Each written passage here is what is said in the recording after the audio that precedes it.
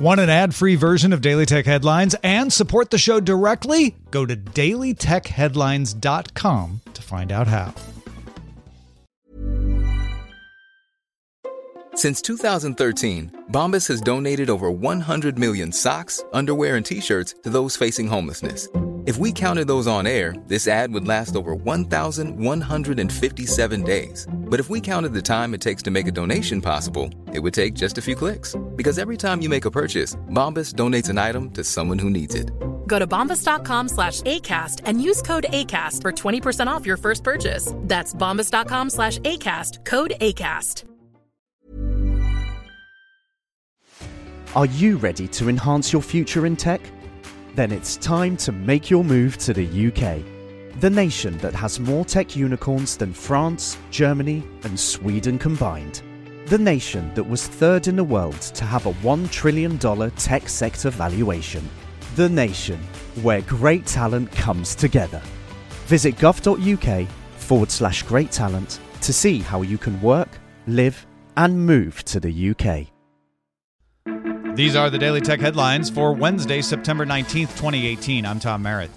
Sony announced a miniature version of the original PlayStation game console is available for pre-order for $100, €100, or 9,980 yen, launching December 3rd worldwide. It comes preloaded with 20 titles, including Final Fantasy VII, Tekken 3, and Ridge Racer Type 4. The bundle also comes with 2 classic PS1 controllers. Guillermo Rambo at 9to5Mac notes that some code in the setup app for the beta of iOS 12.1 contains the string iPad 2018 fall. Most people expect Apple to announce new iPads later this year. YouTube announced it's retiring its gaming app sometime next spring, maybe March or April. Its features will come to the main YouTube app.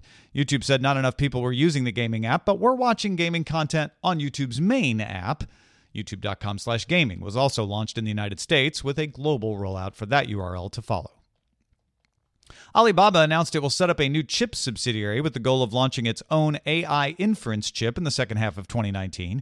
Alibaba would use the chips in autonomous cars, smart cities, and logistics. Cloudflare announced its users can now switch on DNSSEC in their dashboard with one click.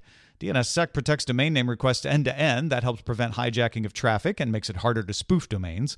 Only 3% of Fortune 1000 companies have implemented DNSSEC because of the difficulty in setting it up.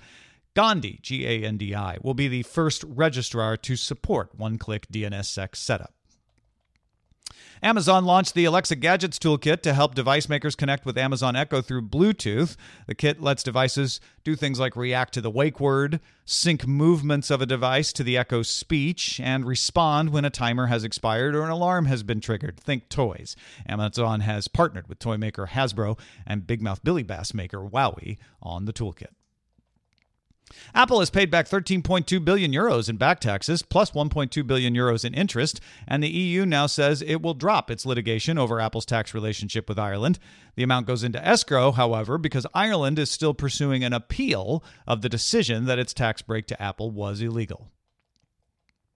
Google announced Accelerated Mobile Pages, or AMP, will no longer have all final decisions made by Google employee Malte Ubel. Instead, AMP will be governed by a technical steering committee, an advisory committee, and also working groups, all of which will include non-Google employees. The advisory committee already has members from the Washington Post, AliExpress, eBay, Cloudflare, and WordPress maker Automattic. Google has also been working with the W3C to create a standard for accelerated web pages separate from AMP that AMP would be compliant with. An eMarketer study projects that Amazon's ad business will rise to $4.6 billion this year, making it the third biggest digital ad platform in the U.S. Amazon would take 4.15% of the market. That would nudge it in front of Microsoft's 4.05%, but still well behind Facebook's 20.5% and Google's 37.1%. Oath rounds out the project in fifth with 3.32%.